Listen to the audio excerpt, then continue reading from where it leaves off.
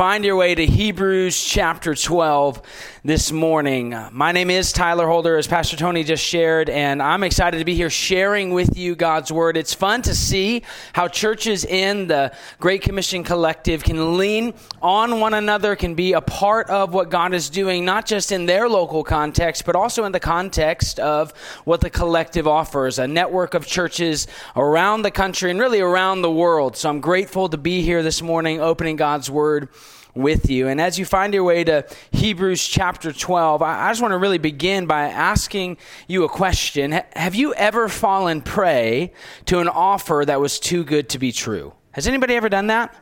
Right? I've been married now 13 years, and my wife, Janelle, is a wonderful, long-suffering woman. She has endured a lot in this past 13 years with me, but I can remember on our honeymoon, somebody gifted us one of those week condo rentals. You guys know what I'm talking about? The vacation club rentals, right?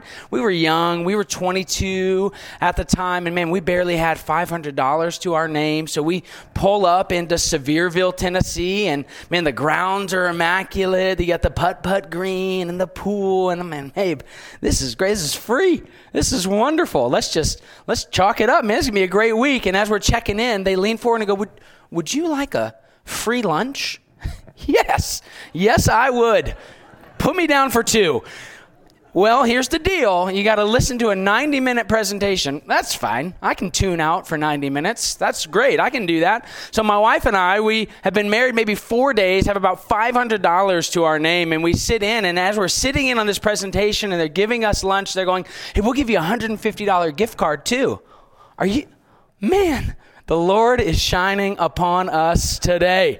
Praise the Lord. And they just start to unpack the beauty and the immensity of this vacation club. And man, if I really valued my wife and if I really valued my marriage, I would make this investment and begin to give them money. I'm like, wait a second. You're giving me $150, right? Yeah, okay. I got $650 after that to my name. I'm not going to invest anything in you. The offer was way too good to be true for me. And my wife, bless her heart, has been along the ride on many of those offers over the years, right?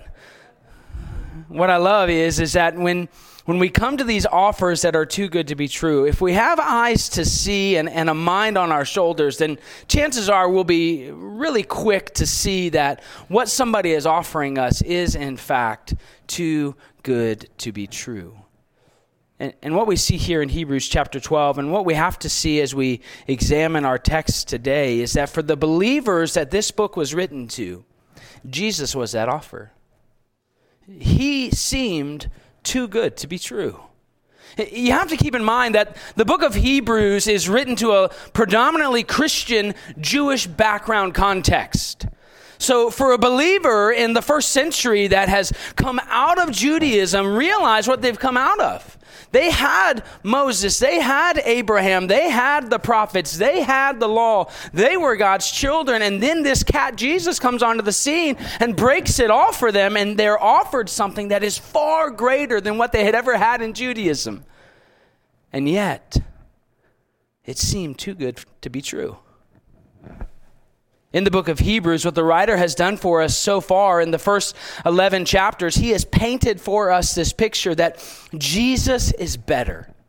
That he's better than the angels. He's better than Moses. He's better than the high priest. He's better than the Sabbath. He's better than the sacrifices. And I can just see the readers going, oh my goodness, could this be? Like, I've placed my faith in Jesus, but could this be? Is he truly better than all of these things? I've spent my life devoted to this, but yet what you're telling me, could it be? Is he, in fact, better? The author of the book of Hebrews has already told us that Jesus is, in fact, better. He's a better messenger than the angels. He's a better leader than Moses. He's a great and high priest. He's offers us a better rest than the Sabbath, and he is the better and ultimate sacrifice that has taken away the sins of the world. So for the people here in the first century and for you and I today, the question is still presented before us: do we believe that Jesus is better?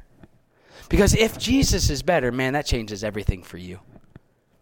If Jesus is truly better, if he's better than anything the world could offer, then it changes how you live your life. If he's better than a life of comfort and ease or a job with benefits and a good retirement, then it changes how you live your life. If Jesus is better than a college scholarship you're searching for or friends and family accepting you, then it changes everything. But here's the linchpin. You and I, if we're faithful disciples of Jesus, we have to put our faith into practice, and we have to examine it and ask the question, do we believe? Do you believe that Jesus is in fact better? So this morning, that's where I want us to go as we look at Hebrews chapter 12, just the first 11 verses. I hope what we'll see today is that we will see as a church that Jesus is better, and by faith we can believe that. But in order for us to get there, we're going to ask 3 simple questions that will examine our faith and challenge us to see where it actually is. So I hope you find your way to Hebrews chapter 12. We're going to read the first 11 verses. The writer is writing, and he says, "Therefore, since we are surrounded by so great a cloud of witnesses, let us also lay aside every weight and sin which clings so closely. And let us run with endurance the race that is set before us, looking to Jesus, the founder and perfecter of our faith, who for the joy that was set before him endured the cross, despising its shame, and is seated at the right hand of the throne of God. Consider him who endured from sinners such hostility against himself, so that you may not grow weary or faint-hearted. In your struggle against sin, you have not yet resisted to the point of shedding your blood. And have you forgotten the exhortation that addresses you as sons? My son, do not regard lightly the discipline of the Lord, nor be weary when reproved by him. For the Lord disciplines the one he loves, and he chastises every son whom he receives. It is for discipline that you have to endure. God is treating you as sons. For what son is there whom his father does not discipline? If you are left without discipline, in which all have participated, then you are illegitimate children and not sons. Besides this, we have had earthly fathers who disciplined us, and we respected them. Shall we not much more be subject to the Father of spirits and live? For they disciplined us for a short time as it seemed best to them, but he disciplines us for our good, that we may share his holiness. For the moment, all discipline seems painful." Can I get an amen right there? Come on. I've never disciplined my son, and he looked at me and go, "Dad, that was wonderful." For the moment, all discipline seems painful rather than pleasant. But later, it yields the peaceful fruit of righteousness to those who have been trained by it. So, Harvest Decatur, the first question we'll ask ourselves today as we examine our faith is simply this: if Jesus is better, am I persevering or giving up? Am I persevering or giving up? We're going to look at the first 2 verses, and the writer here in Hebrews chapter 12, he begins this section of Scripture with a connecting word. Notice what he says. He says, "Therefore." He's giving us a glimpse backwards and encouraging us to keep in mind the faithful witnesses that we see in Hebrews chapter 11. If you've been in church any length of time, or if you're familiar with your Bibles, then you'll realize that Hebrews chapter 11 is so often what we call the hall of faith. This kind of list of men and women that were faithful, committed followers, even to the point of death. These witnesses, they have endured such trial that it was said in Hebrews chapter 11 that the world was not worthy of them. So the writer here is drawing our minds back to the faithful that have gone before us, these faithful witnesses that give us a picture of what it looks like to follow faithfully. And as we take a look back, notice what he says. He says, "Therefore, since we are surrounded by so great a cloud of witnesses, let us also lay aside every weight and sin which clings so closely, and let us run with endurance the race that is set before us." Using Hebrews 11 as our foundation, the writer shows us that these witnesses, they aren't absent from our lives today. They provide us with the example of what it looks like to faithfully follow. We have witnesses surrounding us even now that have gone before us and show us what it looks like to follow Jesus despite hardship, despite suffering, despite success, despite persecution. And the reality is that these faithful witnesses, in Hebrews chapter 11, yes, but also the faithful witnesses that have gone before you, that have led you to a faithful following of Jesus. These faithful witnesses, they show us the importance of laying aside every weight and sin which clings so closely to us. Now just pause here for a moment and really just catch what the author told us. That in this enduring, persevering race, we as a community of disciples to Jesus, we are told that we have an active engagement with faith. We are told to lay aside, to take off every weight and sin. Now, I don't know what Mike Holder's like here, but hopefully I'll live up to his namesake. There was a time in my life when I did long distance running. Now, I know what you're thinking. He's clearly an athlete. Thank you. I appreciate it. It was a long time ago. It was about 20 years ago at this point, right? But I can remember as I would begin to prepare for my race, man, things would just start coming off, right? The hoodie would come off. The sweatpants would come off. Watch, rings, necklace, everything would come off. I'd take off my shoes and my socks. I'd put on racing spikes, and I wouldn't even tie the laces. I would use lightweight tape to tape them up so that I would know that they would never come off my feet. And as I would approach that line and waited for the gun, I had shed everything that would hinder me. What I love about what the writer of the book of Hebrews has just told us is that we too, as faithful followers of Jesus, we're in this race, and he is telling us to take off everything which would hinder our perseverance in it. I guarantee you won't see the winner of the Chicago Marathon running that race in concrete shoes. And I guarantee you won't see a faithful follower of Jesus putting all sorts of weights and sins upon him. You'll see no faithful follower persevere to the end if they willingly put on weight and sin. For you and I today, the writer has declared to us that we should we should cast aside every weight and sin which clings so closely to us, because we are in a long race that requires our perseverance. So this morning, let me ask you, are you persevering or are you giving up? Have you been able to identify in your life the weights and the sins which cling so closely to you? By the way, there is a difference. A weight isn't something that's necessarily sinful. A weight could be you as a middle school student wanting nothing more than to be the model for the class, and that hinders your pursuit of Jesus. A weight could be you as a young adult calling back to your mind time and time again the life you once lived, and not realizing that there is now therefore no condemnation for you because you are in Christ Jesus. A weight could be you as an adult thinking that you need a legalistic obedience to the Bible because you don't trust God's promise that salvation is by grace alone, through faith alone, in Christ alone, and you feel like you have to continually work to earn his love, grace, and acceptance. Those are weights that can so easily cling to you, that can make every step a dread and every moment seem like a burden. There are weights that can quickly encircle you. Weights weigh you down. They cause you to tire easily. But weights are different than sins. A weight is something that can hinder your pursuit of Christ. A sin is an explicit affront to God. There's a sin that easily surrounds you, and it's most likely something that you can quickly call to your mind.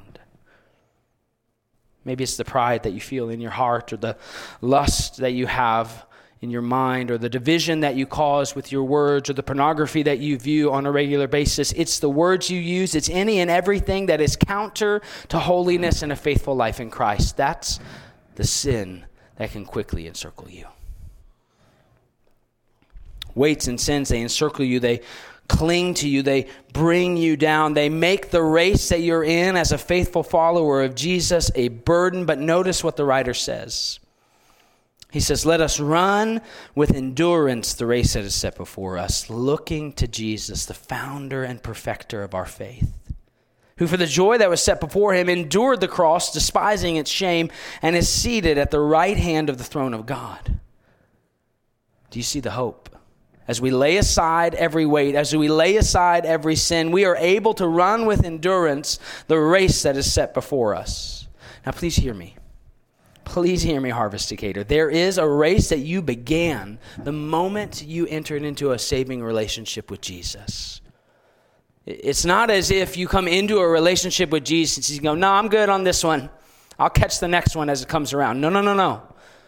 The moment you enter into a relationship with Jesus, where the Holy Spirit convicts your heart and you repent and come to a faith in Christ alone, you enter into a race, a long, persevering race that lasts your life.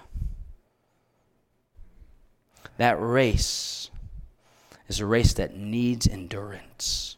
That race is a race that has been set before us, and we consider Christ above all. So realize that the invitation to follow Christ, if you've repented of your sins, if you're a faithful disciple in Jesus, the invitation to follow Christ isn't an invitation to be a part of a quick sprint. It's an invitation to be a part of a lifelong, enduring race. Realize that the redemption Jesus offers, by the way, the redemption he offers us through the power of the gospel, the redemption that he gives us doesn't have a low bar of admittance. Coming into faith in Jesus isn't just believing in Jesus so that I won't go to hell. That's not the point of the gospel. And in reality, all that does is create for you another weight that you have to carry. Thinking that the only benefit of a relationship with Jesus is that I won't go to hell. That's not the power of the gospel. Hear me. The gospel is an invitation for us to live in the beauty and grace and eternal life that Jesus offers right here, right now. It's not about just not going to hell when I die. It's about living in the kingdom presently, shedding the weight, shedding the sin, and pursuing him as our only consideration. That's the beauty of the gospel. It invites us to acknowledge our sinfulness before a holy God and realize that these sins have created this chasm, and because of this chasm, we can't cross it. And the gospel is what gives us the bridge. And when we believe in faith and repent of our sins and put it in Christ alone, we not only enter into a persevering, lifelong race, but man, you are given the kingdom here and now. Harvest Decatur, this area would be different and can be different by the power of the gospel. Your communities and schools and workplaces and families could be radically transformed if we believe that the kingdom is present here, if we persevere in the race that God has given us. Oh, that would be your pursuit.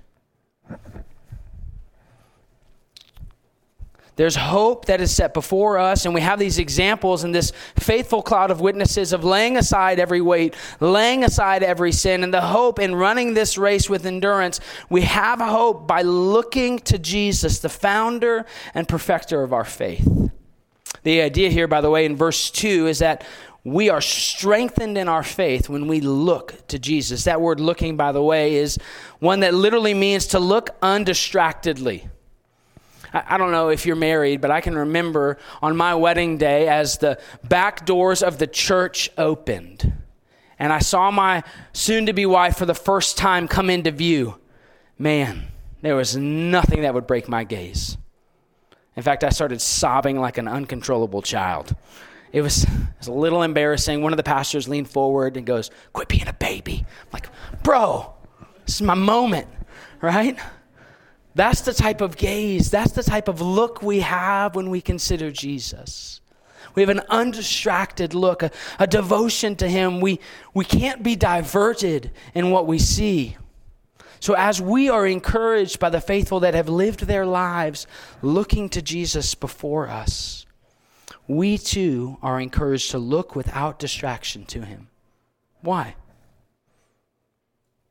Because for the joy that was set before him, he endured the cross, despising its shame, and is seated at the right hand of the throne of God. Jesus has finished the race. He's worthy to be looked at as our prime example of faithfulness and followership. He is the one that we model our lives after and gain enduring strength from as we run. So Harvest, let me ask, in this race, if you are a faithful disciple of Jesus, are you persevering or are you giving in? Man, have you cast off the weight that clings so closely to you? Have you cast off the sin that clings so closely to you so that you might with perseverance pursue Christ alone? If not, and if you find yourself giving in more than you find yourself persevering, the opportunity for you to repent and come back and be invigorated in your life with Jesus is present for you today. The second question we ask as we look at our text this morning is that if Jesus is better, am I resisting sin or am I giving in? Notice verses 3 and 4. It says, consider him who endured from sinners such hostility against himself, so that you may not grow weary or faint-hearted in your struggle against sin. You have not yet resisted to the point of shedding your blood. The author continues in his exaltation of Christ and tells us that we shouldn't just look to Jesus, but we should consider him. Now, when I think of the word consider, 1,000 things come into my mind. It's all of the opportunities and options we have before us. In fact, a few weeks back, my wife and I decided to take Jax, my 8-year-old, and baby girl, I'm going to get her age wrong right now. I shouldn't have done that. She's older than 4 and younger than 8. So she's 6, I think. She's 6. Don't tell her. I won't show her that part of this sermon, right? We decided to take my son Jax and my daughter Adelaide with my mother-in-law on a quick vanity shopping trip, right? Do you understand, men, when I do this, it wasn't quick, right? You understand that as you have a wife that tells you, man, let's just go real quick and shop for vanities, and you roll up into Menards and you look and there's bam, just a plethora of vanities to choose from. Do you want 18-inch, 20-inch, 24-inch, 36-inch? Do you want modern or farmhouse? Do you want white or cream? It's the exact same color to me. So we go up and down the aisles of Menards considering all the options we have, and we don't find one we want. So we get in the car and we drive down the street to Home Depot. And it's the exact same thing on repeat. And this quick trip is turning into a long one, and we go up and down the aisles, and my wife is going, maybe that one, not that one, definitely not that one. I'm going, oh my gosh, it's just a sink. Can we just get a sink? Is that possible? We don't find it at Home Depot, so we drive down the street to Lowe's, and at this point, my daughter, she's getting a little antsy because this quick trip's lasted about an hour and a half, 2 hours at this point. So we end up at Lowe's checking out, and my daughter's just sitting in the door, holding it open for everybody, going, please, just let me leave. Just let me leave. So we buy this vanity from Lowe's, and we considered all these options, and a week later, we returned it. It was great. It was great. Realize that when the author of Hebrews says, consider Jesus, he's not telling us to consider something like I considered vanities. He's not telling us to shop him around. Like, find the best Jesus for you. That's not what he's saying. He's declaring to us that in this race that we're running, we have one consideration, and it's Jesus. He's the one that we consider. He's the one that we put our eyes upon. He's the one that we always call to our mind. In fact, the word there for consider literally means to think carefully with effect and precision. It carries with it this idea of calculating. The reality is that when we neglect to consider Jesus, when we neglect to look to him and realize that he is the perfecter and founder of our faith, that he endured from sinners such hostility against himself on the cross, when we neglect to consider Jesus solely, then we quickly become weary and faint-hearted. Do you see it? Do you see it there in Hebrews? The truth is that by faith we believe Jesus is better, and if we do, then we will quickly realize that this race that we're running in is hard. And man, it can really suck the life out of you. You can quickly become discouraged. That's why this race calls for endurance. That's why this race calls us to only consider Christ, the one who faithfully completed it. The struggle here that's brought to the forefront, by the way, is the struggle against sin. And as we wage war against sin, one of two things will happen. We will live victorious in Christ, or we will live condemned under sin. What happens when we consider other things, by the way? If our struggle is against sin, and I don't consider Jesus first, if my struggle is against sin and I think that I can battle it on my own, what happens? What am I left with? So I don't know about you, Harvest Decatur, but for me, when I have taken my consideration off of Jesus and I have waged war against sin, what I end up with are rules, roadblocks, and ramparts that I trust in besides Jesus. In my struggle against sin, when I've taken my eyes off of Jesus as my only consideration, what I end up with is justifying my own sin as I compare myself to others. Because I might be pretty bad, but I'm not as bad as you. And somehow that makes me feel better. When I don't consider Jesus in my fight against sin, what inevitably happens to me is I become discouraged and I fail. Because I have taken my considerations off of the one who promised victory. And I feel like I should be clear here that in your fight against sin, it's wise at times to set up barriers and ramparts and rules. Absolutely. But if that's what you trust in to defeat the sin that dwells within you, then you will fail every time. And you will become a crusty, legalistic naysayer. Jesus offers you something better. He offers you a better consideration. When we consider Jesus and when have him as our only consideration, our struggle against sin is vastly different. When he is our only consideration, we have an example to follow. We have strength in the midst of weariness and faint-heartedness. We have the promise of a reward to come in a future city where our struggle against sin will be no more. So let me ask you, Harvest Decatur, in your belief, in your faith, if Jesus is better, are you resisting sin or are you giving in? And it could be that this morning, you've experienced failure and setback this week. And just in asking the question, are you resisting sin or are you giving in? Your mind is racing back to all the failure you've experienced. Your mind is running to and condemning you in everything that has happened over the past week. And it could be that maybe even last night, you just failed miserably. Hear me. And hear what the author of the book of Hebrews is telling you. When you become discouraged, when you become weary and faint-hearted, no matter if you're a teenage boy who's fallen prey to sin or an elderly woman who is prone to trust in her own considerations rather than Jesus or anyone in between, the invitation that the writer of Hebrews gives you and that is available to you this morning is to place your faith and consideration fully in Jesus afresh and anew. And by faith, believe that Jesus is better, that he's a better consideration than anything else that you might consider above him, and repent and come back to him. A faithful disciple that lives defeated because of sin needs but repent and come back to the Lord. That offer's there for you today. By faith, if we believe Jesus is better, how will our lives reflect that? Are we resisting sin or are we giving in? The third and final question that we'll ask this morning is simply this. If Jesus is better, am I enduring training or fleeing from him? Hebrews chapter 12, verses 5 through 11, we see this picture that's presented before us. And if you'll notice, there's a hyperlink here in verses 5 and 6. Do you see the hyperlink? Do y'all love hyperlinks?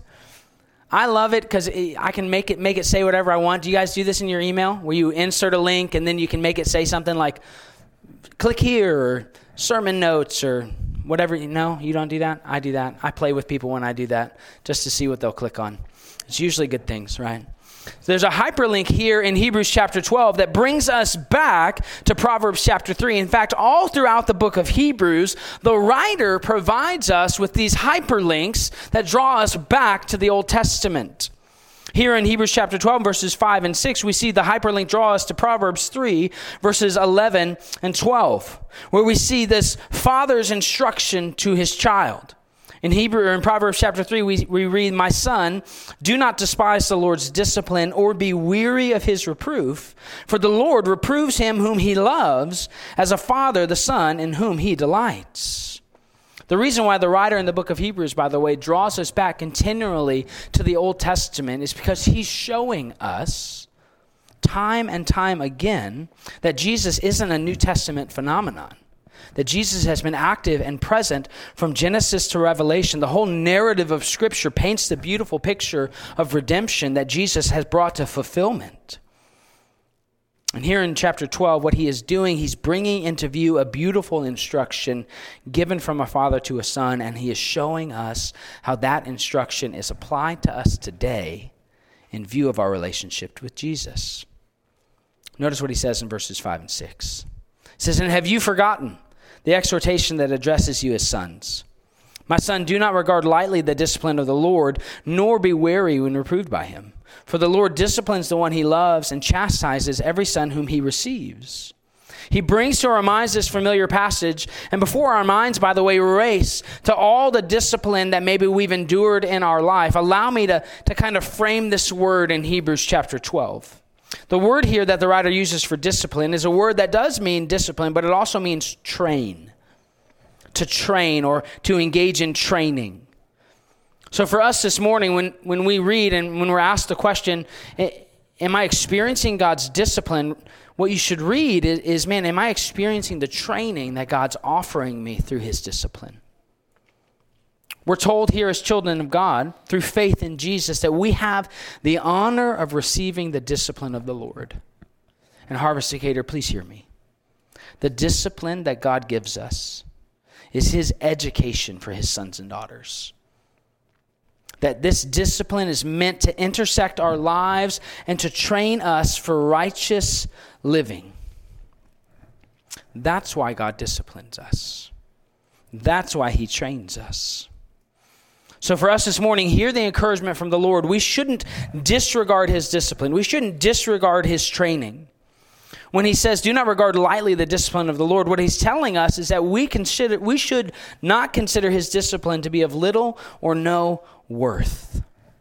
God disciplines us because he loves us, much like we discipline our children because we love them.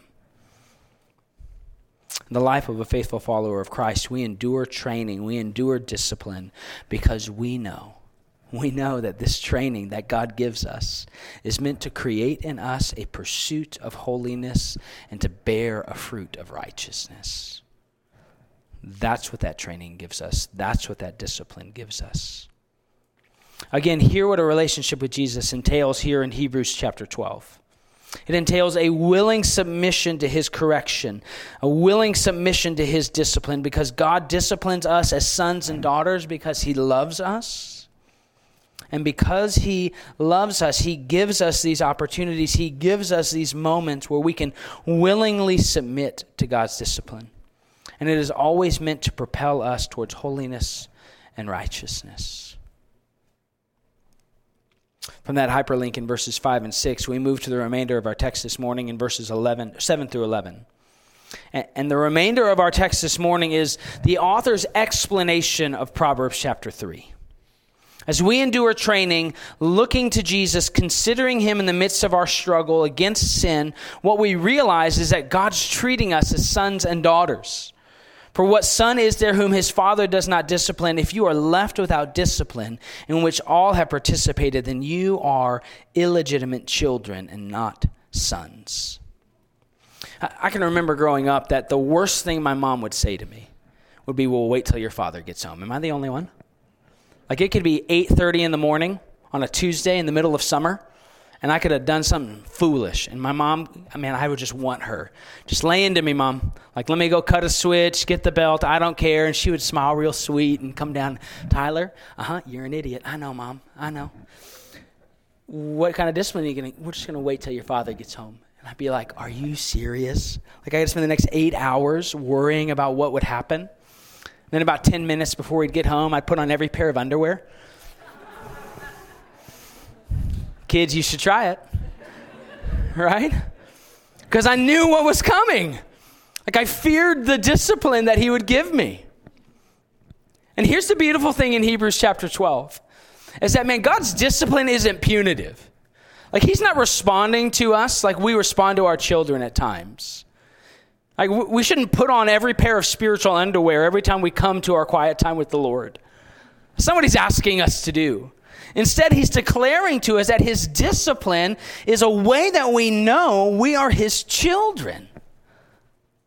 That's what his discipline affords us. He's telling us that God isn't punitive. He's not disciplining us because he hates us or that he desires for us to perish. Rather, his discipline, his training is that sign, that stamp that we are his. We are a part of God's family, and we receive the blessing of his training, of his discipline, and it's a good thing. It's a good thing to have God's discipline because your sinful heart needs it, and so does mine. I mean, I need the discipline of the Lord to drive out of me the sin that clings so closely to me. Thank you, Hebrews 12, 1 and 2. I need God's discipline to drive out of me the pride that can so easily well up within me. I need God's discipline, and so do you. As God's children, we receive his discipline, we receive this training, and our response to it should be found in verse 9. Notice what he says. We have had earthly fathers who disciplined us, and we all respected them. Shall we not much more be subject to the Father of spirits and live? Our response to God's discipline is to be subject to it. The word there in Hebrews 12, it literally means to be submissive, to be willing to submit to the orders and wishes of others. Here's what I love about the Bible, besides that it's great. What I love about the Bible is that it's clear. That's what I love. That, man, when my sinful heart is weighed against the words of Scripture, there's not ambiguity. Man, I'm really struggling with just lust, and I'm really struggling. Hey, have you read 1 Thessalonians 4? This is God's will for you, that you should avoid sexual immorality. Well, no, I'm not really concerned about that. No. Hold on. God's just given you instruction, and he's using it to discipline you as a son or daughter of him. Do you believe it? Do you have faith in what God's word says? It's clear. And when we put God's word against our hearts, when we weigh our lives against his word, what we see is his correction time and time again, because all of us are dirty, rotten sinners that need his correction. Our response to God's discipline is to be subject to it, to submit ourselves under it, because he is God and we are not. As God's children, lastly, we are promised discipline, and we must respond to discipline correctly. The final aspect that we see here in our text is simply this. Look at verse 10. We see the benefit of discipline. It says, for they disciplined us for a short time as it seemed best to them, but he disciplines us for our good, that we may share his holiness. For the moment, all discipline seems painful rather than pleasant, but later it yields the peaceful fruit of righteousness to those who have been trained by it.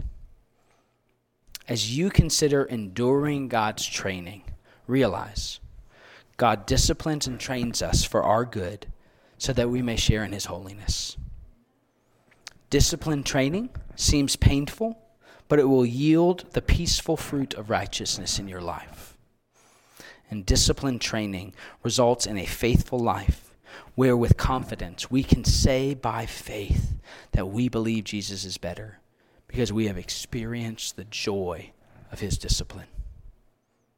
So Harvest Decatur, we land the plane here this morning with this last statement, that the life of a faithful disciple is marked by their belief that Jesus is better than any alternative. And because of that, they can press on in this race of life. They can resist sin in the daily struggle, and they can endure training as a committed disciple who is pursuing holiness and the peaceful fruit of righteousness.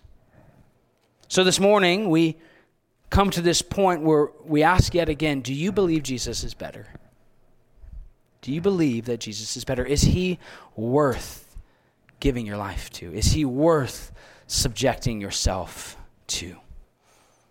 If he is, then this morning, my hope is simply this, that if you're a faithful disciple of Jesus, that you would examine your life.